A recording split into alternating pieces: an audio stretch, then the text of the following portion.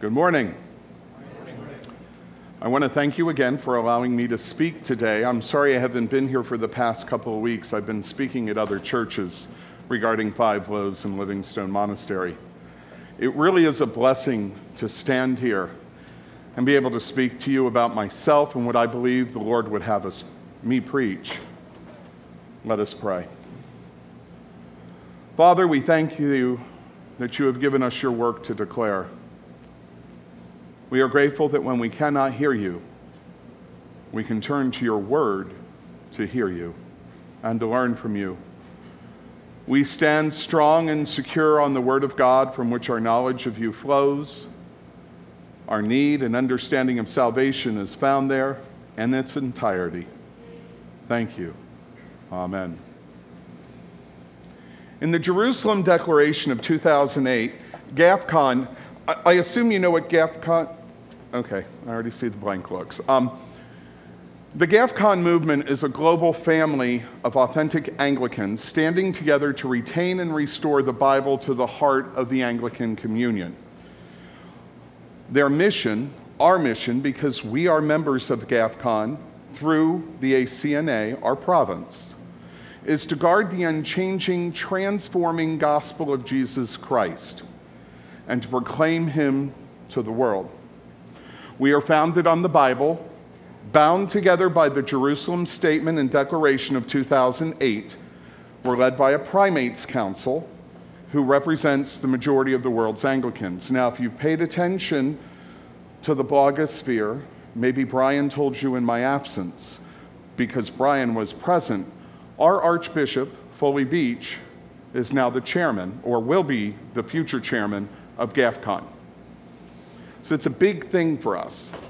GAFCON works hard to guard and proclaim the unchanging, transforming gospel through biblical faithful preaching and teaching, which frees the churches to make disciples by clear and certain witnesses to Jesus Christ in all the world. And in the Jerusalem Declaration, it states, "We believe the Holy Scriptures of the Old and New Testaments to be the Word of God written and to contain all things necessary for salvation.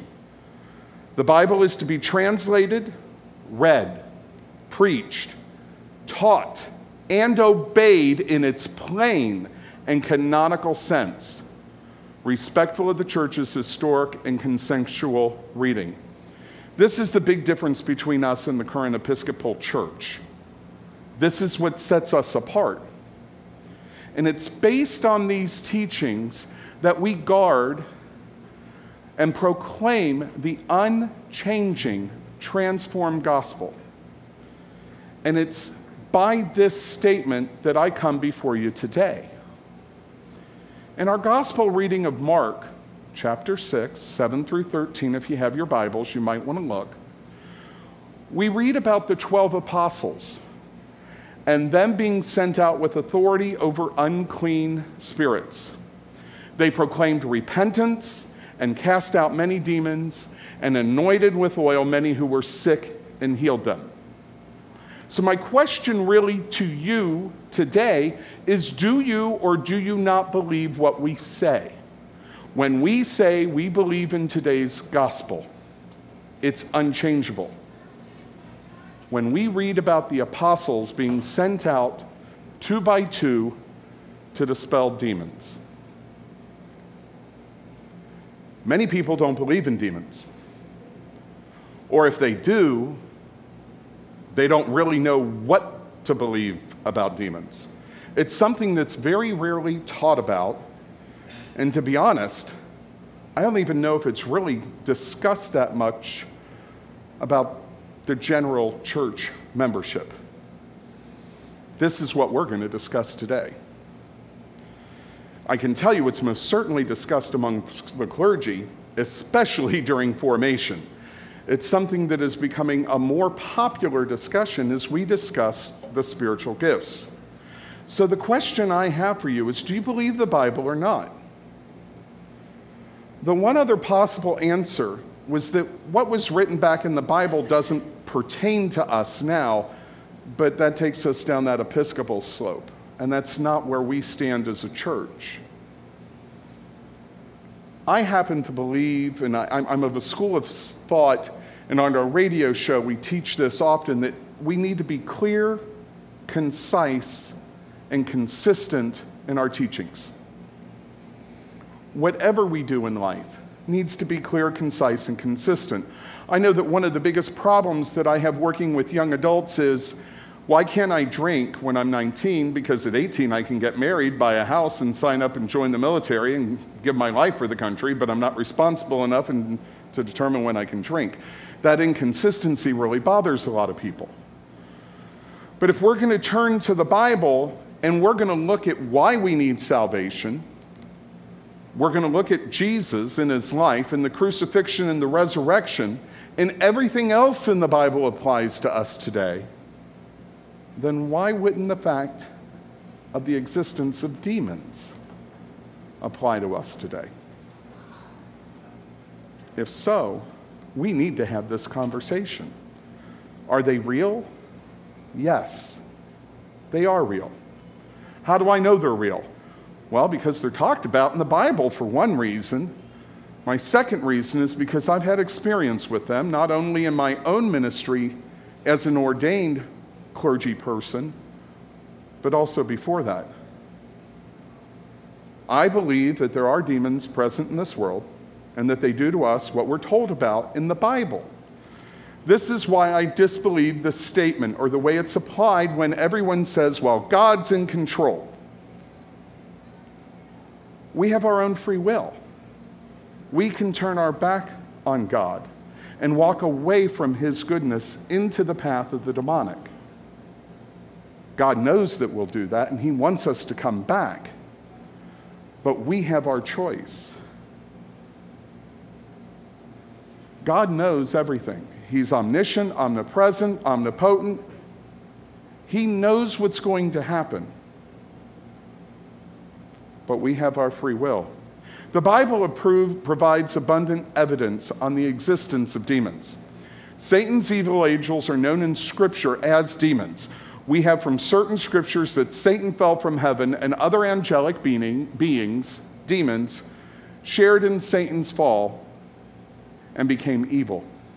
The word for demons in the Greek language is daimon, D-A-I-M-O-N, and is found more than 75 times in the Greek New Testament.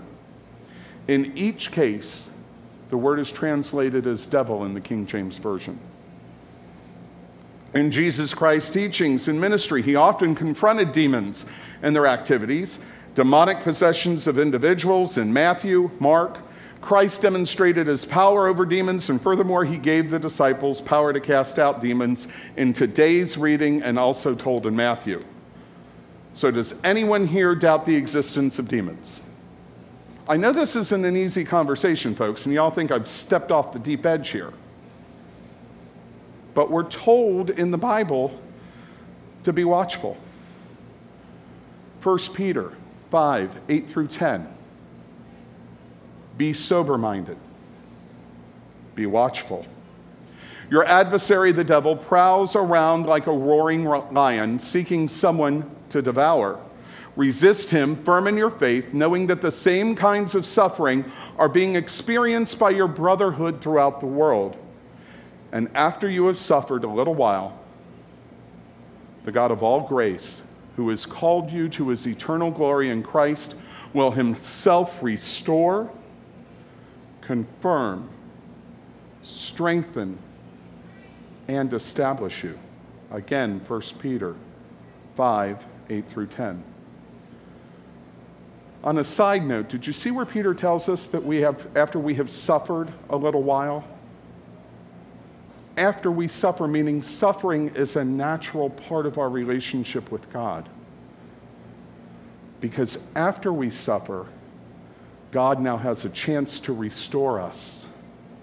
He now has a chance to confirm you. He has a chance to strengthen you and establish you, and he will if you let him. So while we may suffer, in the long run, the demons can't do anything to hurt me. I am filled with the Holy Spirit. And the Holy Spirit prevents that. At least I hope I'm filled with the Holy Spirit. And the way you know is if you're filled with the Holy Spirit is you're walking in the Spirit. If you have unconfessed sin in your life, you need to confess it, folks. You need to confess of that sin. Not only confess it, you need to repent of it. Ask forgiveness from God. And then God will come back into your life. And you should take care of that as soon as you realize that you have sinned. Don't wait. Because in that waiting, you are opening a door to the enemy to attack. But if you're living in a habitual state of sin, and we all know people who do, I'll give you an example. People who are living together, shacking up, living that marital life, but they're not married. For us, marriage is a sacrament. One man, one woman. Nothing happens until you're married. And if they're shacking up, they're living in a habitual state of sin. People who are addicted to porn.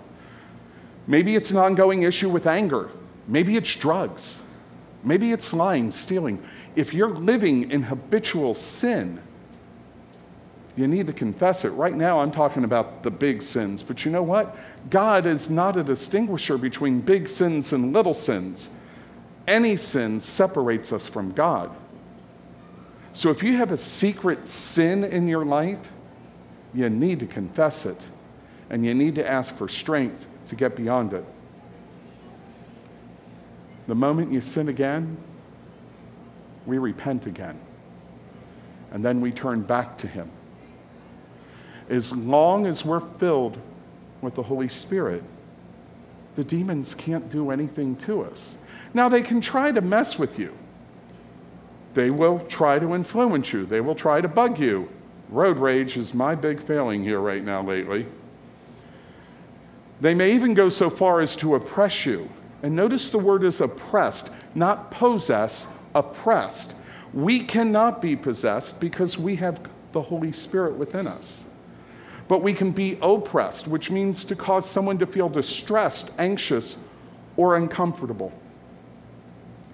Demons will oppress believers. That means that everything they do comes from without us, not from within us. And if you're filled with the Holy Spirit, walking with God, you have nothing to fear from within. In 1 John 2:13, John assures us that we have overcome the evil one. And in 4:4, he says, the indwelling Holy Spirit is greater than Satan. But I do believe that people who are not saved, who are not filled with the Holy Spirit, who are not walking in the Holy Spirit, I believe, rather I know without a doubt, that I have seen and worked with people who have been possessed. In my ministry, it's hard not to acknowledge the presence and the power of the enemy and what they do in people's lives. Because of my ministry to the homeless, many people in that believe that most of what's happening in that homeless population comes from the demonic and the fact that people are not walking with God. I know that when I was going through my discernment phase, the bishop came down the day before he was going to ordain me into the diaconate, and he says to me, "Do you believe in the demonic, and are you able to exorcise someone?" I was kind of like, I didn't think we talked about that. And I looked at him, I said, yeah, I believe in it. And no, I don't think I'm fully prepared. And he looked at me and he said, that's a good answer because now I know you know the strength of the enemy. And I said, but I need you to understand, I don't know that I would conduct an exorcism on somebody without knowing what life they were going to turn to. We read in Matthew, when the unclean spirit has gone out of a person, it passes through waterless places seeking rest, but it finds none. Then it says, I'll return to my house from where I came. And when it comes, it finds the house empty, swept, put in order. Then it goes and brings with it 7 other spirits more evil than itself. And they enter and dwell there, and the last state of that person is worse than the first. So also will it be with this evil generation. Matthew 12, 43 to 45. This is why I told my bishop that I'm afraid to perform something on somebody that I don't know where they're walking. Many homeless that I talk to want nothing to do with God. And they'll tell you that. So if I don't believe that there's any hope of them turning to God once they are freed from that demon, I'm hesitant to do anything because I think I might make it worse. But if there is a glimmer of hope, even an inkling of hope, I will do everything I can to free that person from that demonic presence. I explained to my bishop, and he kind of hedged and hawed because he felt like I was taking it out of the control of the individual by not giving them a chance. Maybe the fact that they were saying they wouldn't turn to God was the demonic speaking. But he respected, and we know that if I come across something, I'm on the phone. I have had conflicts with the demonic in the past. About a year ago, one of my very, very good friends called me up. He's 80 years old, and his grandson, his namesake, had tried to commit suicide. He took a hose, ran it from his mom's car in through the window, and was sitting in the garage.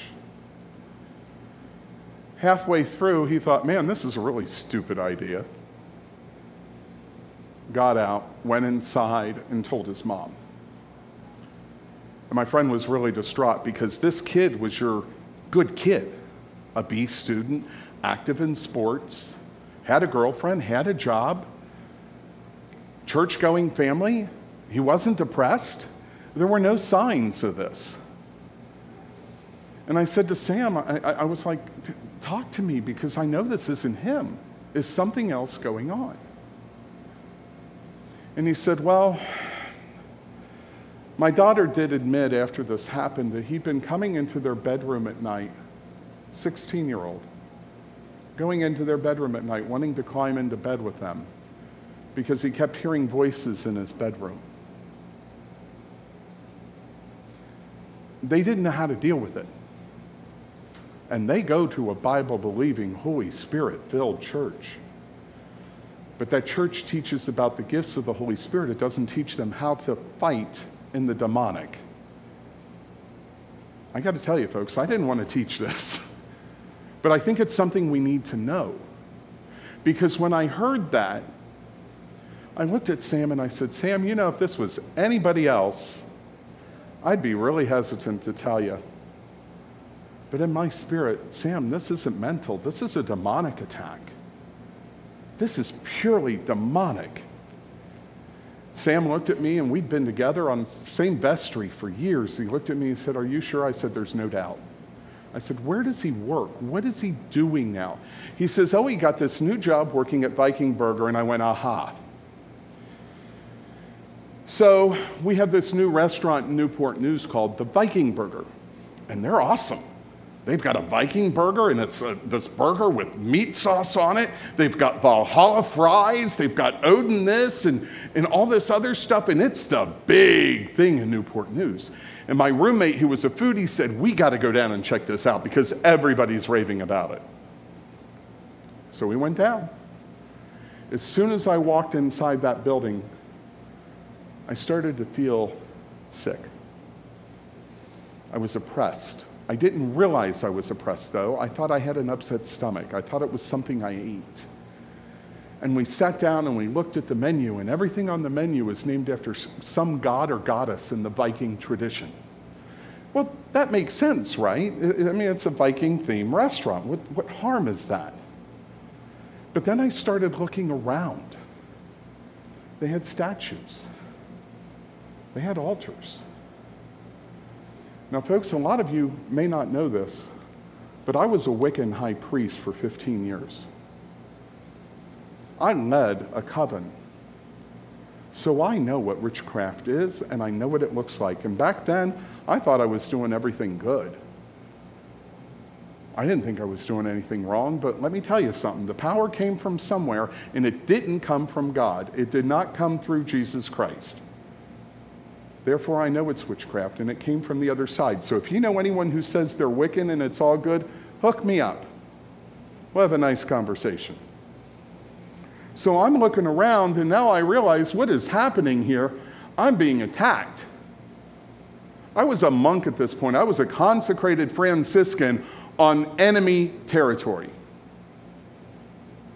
The server comes out with the food. My roommate looks at me and says, "You look like you're about to get..." I said, "Yeah, I feel like I'm going to puke up." And I looked at the guy and I said, "I got a quick question for you. Do you guys worship, are you Odinists? Do you worship Odin here?"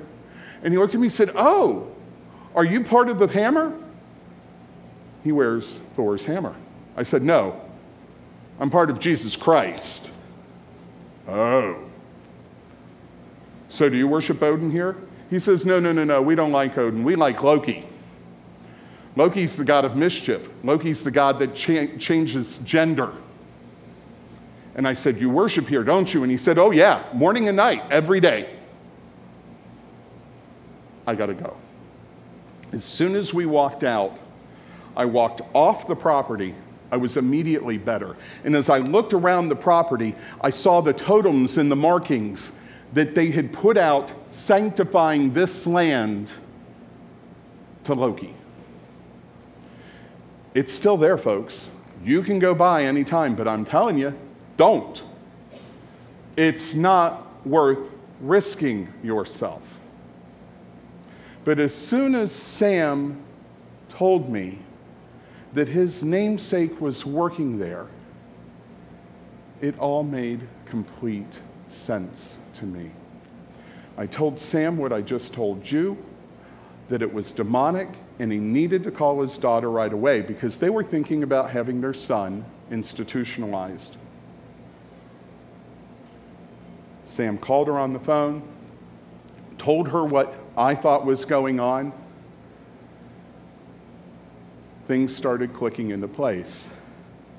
She realized that her son's behavior, that strangeness, that hearing voices, started within a week of him working there. So they asked him on speakerphone, "Hey, when you work, are they doing any type of like church service or something?" He said, "Yeah, they do something before we open and before we close, but I really don't take part in it." Well, you're there. You're here. On many Sundays, many of you don't take part in the service, but you're still here. You're being blessed by it, or in his instance, being attacked by it. So when he walked away from that property, he was bringing some of that baggage with him. So his mom said, "What do we do? Our church doesn't teach us what to do." I don't know what to do. I didn't even know this was real. Now, I know some of you are doubting this story. And believe it or not, for you, the battle's already won. The enemy won because the biggest thing he can get you to do is to believe he doesn't exist. To believe that the power really isn't there. If you disbelieve it, he's already won. But I'm telling you now, in the Word of God, it does exist. I'm telling you in my person, it exists. We must stand on the Word of God. So what did I tell his parents to do? Well, the same thing that Jesus told his disciples. Remember, we're in Mark, right? 6, 7. What was the first thing he did? He gave them authority. Jesus gave them authority over unclean spirits. The authority of his power and his name. In Matthew, we are given authority. All authority in heaven and on earth has been given to me. Go therefore and make disciples of all nations, baptizing them in the name of the Father and of the Son and of the Holy Spirit, teaching them," that's the authority, "to observe all that I have commanded you. And behold, I am with you always to the end of the age." Matthew 28, 18, 20. First, we've been given authority from Jesus Christ. In addition, some of you already have authority besides that. Parents, you have authority over your kids. Grandparents, you not only have authority over your kids, you have authority over your grandkids. Bishops, priests, deacons, we're given authority at ordination. We're given authority to act on behalf of our congregations and ministries. Remember when we talked about priests being called father? We're your spiritual father. We have spiritual authority over you. I will be held accountable to him for what I do here today because you are my children. You are my family, and so is everybody else at Five Loaves Food Pantry. I've been given authority to act on their behalf. So first, in order to overcome the demonic, you must exercise your authority. Parents, something happens at school with one of your kids. Do you just sit back and let it go? I know some of you, that purse, you're out that door, you're going to that school and wanting to know what's going on with your kid. That's acting your authority. And as Jesus gave his authority to the disciples by apostolic succession to the clergy, if you're also seeking spiritual direction, that person that you've gone to has spiritual authority over your life. How about your accountability partners? They have authority. Home groups, your home group leader has spiritual authority. You have asked for that. So first, establish the authority in which you are acting. Father, I come before you. I pray for this, my son. I have the authority to act in my son's life because I am his father. He is my blood, and I've been given authority by Jesus Christ, by the blood of Jesus Christ. I have the authority over my son, and I command anything that is not of God to leave him alone. Exercise your authority. Do you remember when Jesus was tempted in the desert? Do you remember that each time he was attacked by the demon, hello, it's real. How did he respond? He quoted Scripture. So did the enemy. But remember, the enemy twisted it and turned it. We're an authoritative church. We stand on the authority of the Word of God as the way it is written. God, in the person of Jesus Christ, used Scripture because, all right, everybody grab your Bible, Ephesians 6.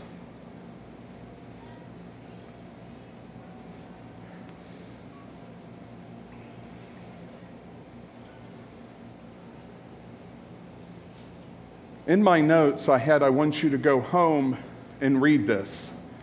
But I learned a very, very valuable lesson. Romans 10:17, faith comes from hearing, and hearing through the Word of God. So as you're reading with your eyes, I will read aloud. Ephesians 6, starting in chapter 6, starting in verse 10. Finally, be strong in the Lord and in the strength of his might. Put on the whole armor of God that you may be able to withstand against the schemes of the devil. We're told about it right there. Do you believe the word of God or not?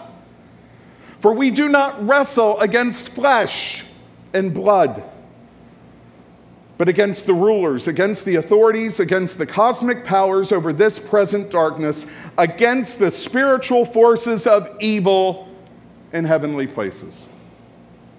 Therefore, take up the whole armor of God, that you may be able to withstand in the evil day, and having done all, to stand firm. We're not supposed to do anything but stand. Stand firm. Stand, therefore, having fastened on the belt of truth, and having put on the breastplate of righteousness, and as shoes for your feet, having put on the readiness given by the gospel of peace. In all circumstances, take up the shield of faith, with which you can extinguish all the flaming darts of the evil one. We do it by faith. And take the helmet of salvation and the sword of the Spirit, which is the word of God, praying at all times in the Spirit with all prayer and supplication. To that end, keep alert with all perseverance, making supplication for all the saints. It is here that we read that the only offensive weapon we have in this battle is the sword of the Spirit, which is the word of God. And in Hebrews we read, for the word of God is living, it's active, and it's sharper than any two-edged sword, piercing to the division of the soul and spirit. Think about how close those two are intertwined, and yet the word of God can separate them. Of joints and marrow, and the discerning of thoughts and intentions of the heart. So while you're exercising your authority, you use the sword of the Spirit, the word of God. Here's some examples. John 10, 28, 29. I give them eternal life, and they will never perish. No one will snatch them out of God's hand. My Father, said Jesus, who has given them to me is greater than all you evil whatever, and no one can snatch me out of his hand. The word of God, you fight back. For I am sure that neither death, nor life, nor angels, nor rulers, nor things present, nor to come, nor powers, nor height, nor depth, nor anything else in this creation will be able to separate me from the love of God in Christ Jesus our Lord. Claim that for your son. Claim that for your daughter. Nothing can separate them from the love of God. You fight back. I am the door. If anyone enters by me, he will be saved, and he will go in and out and find pasture. The thief comes only to steal, kill, and destroy. I came that they may have life and have it abundantly. I am the good shepherd, Jesus says. He goes on to tell you that the good shepherd lays down his life for the sheep. Hey, I don't know what you got on me, but he's willing to die, are you? In fact, he did die for me. You ain't got nothing to do with me. Claim the word of God. You have authority. You proclaim the word of God, and you kick those things out of your house just as if it was a 21-year-old man trying to date your 15-year-old daughter. I don't think anybody in here would have a problem doing that. Notice earlier we talked about the house empty, swept, and put in order. That's blessing the person you're with. Do you all know that you can bless people? You don't need me to do it. You don't need clergy. You can do it yourself, especially since you already have authority over those people. Parents, I hope you're blessing your kids as they're laying in the crib at night. Laying your hands upon them. Asking that God will watch over them as they sleep. That'll help you sleep because you know God's sharing double duty with you. Just use this simple blessing. In fact, let's turn back to the Bible again. Blessed be the God and Father of our Lord Jesus Christ, who has blessed us in Christ with every spiritual blessing in the heavenly places, even as he chose us, me, you, in him, before the foundation of the world, that we should be holy and blameless before him in love. Ephesians 1, 3 and 4. Bless them with this one. Before God formed you in my womb, he knew you. He knew you before I did, moms. And before he was born, God consecrated him already, Speak these blessings over your kids. I don't care how old they are, and I don't care how old they are.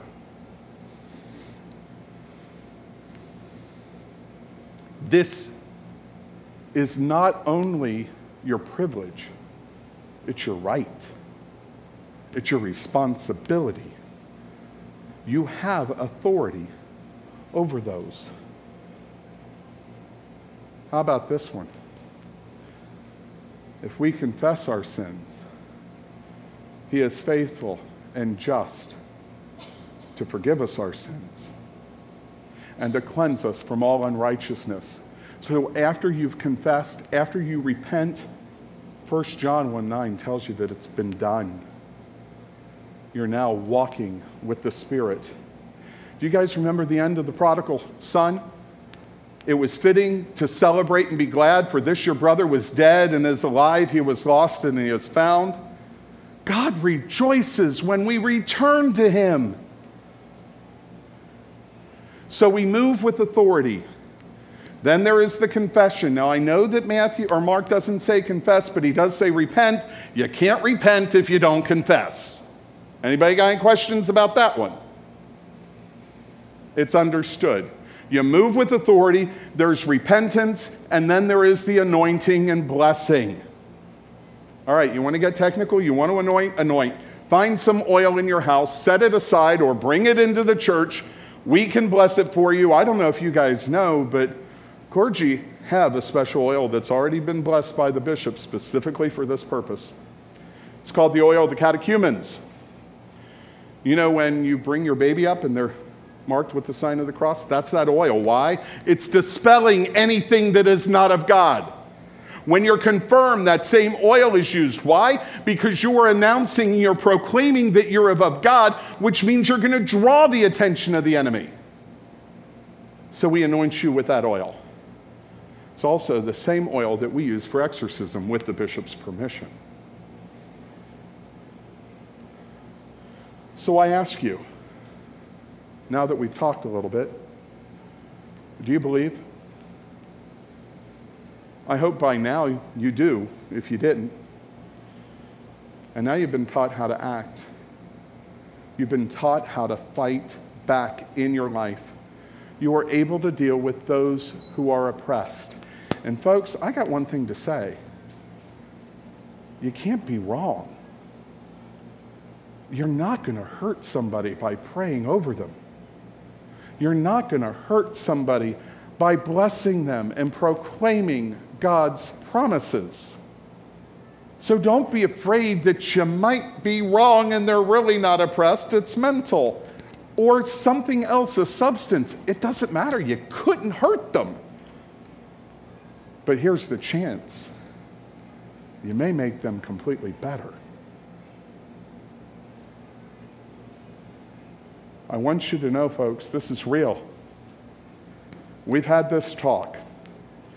You're going to go outside these sanctified doors, and you're going to be attacked. You hear what Brother Tim talked about today? Yeah, he was off the deep end. Can you believe he really believes that stuff? Yeah, I don't know why we go there. And if you're attacked, you already know how to fight back. One last thing. Don't be willy-nilly about it. If you're going to do this, act with authority. Prepare yourself. Get the scriptures. Practice with your sword. Read it daily. Use the sword. I have to use it for road rage. 2 weeks ago, I lost my voice because I screamed so loud at somebody. I had no idea why the next morning I woke up, I had no voice. And I prayed, and then I heard I used the thing that God gave me for His good, for His wrong. So I confessed it. Every single group that I had to speak to, I confessed what I did wrong. We have to be humble. We have to admit our failings. We all mess up. So if you're going to act with authority, prepare. If you want these scriptures, you can hit me up on Facebook. If you don't have Facebook, hit me up on email, and I'll send them to you. One last thing.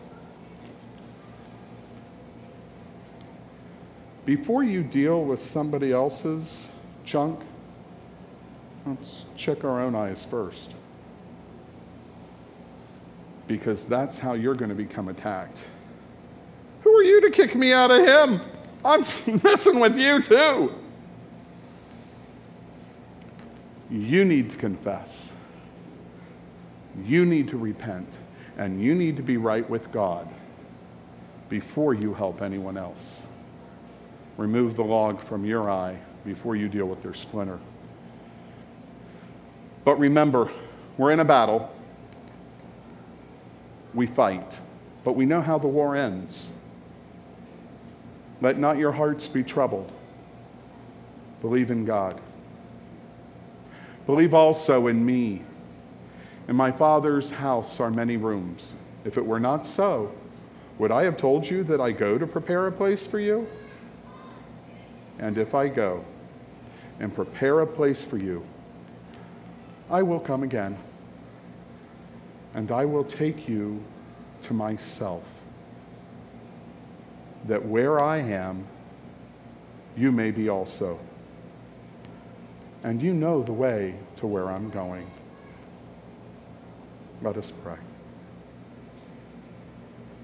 Father, I thank you that in this sanctified place you have protected us during this message and allowed the people to concentrate and hear your words.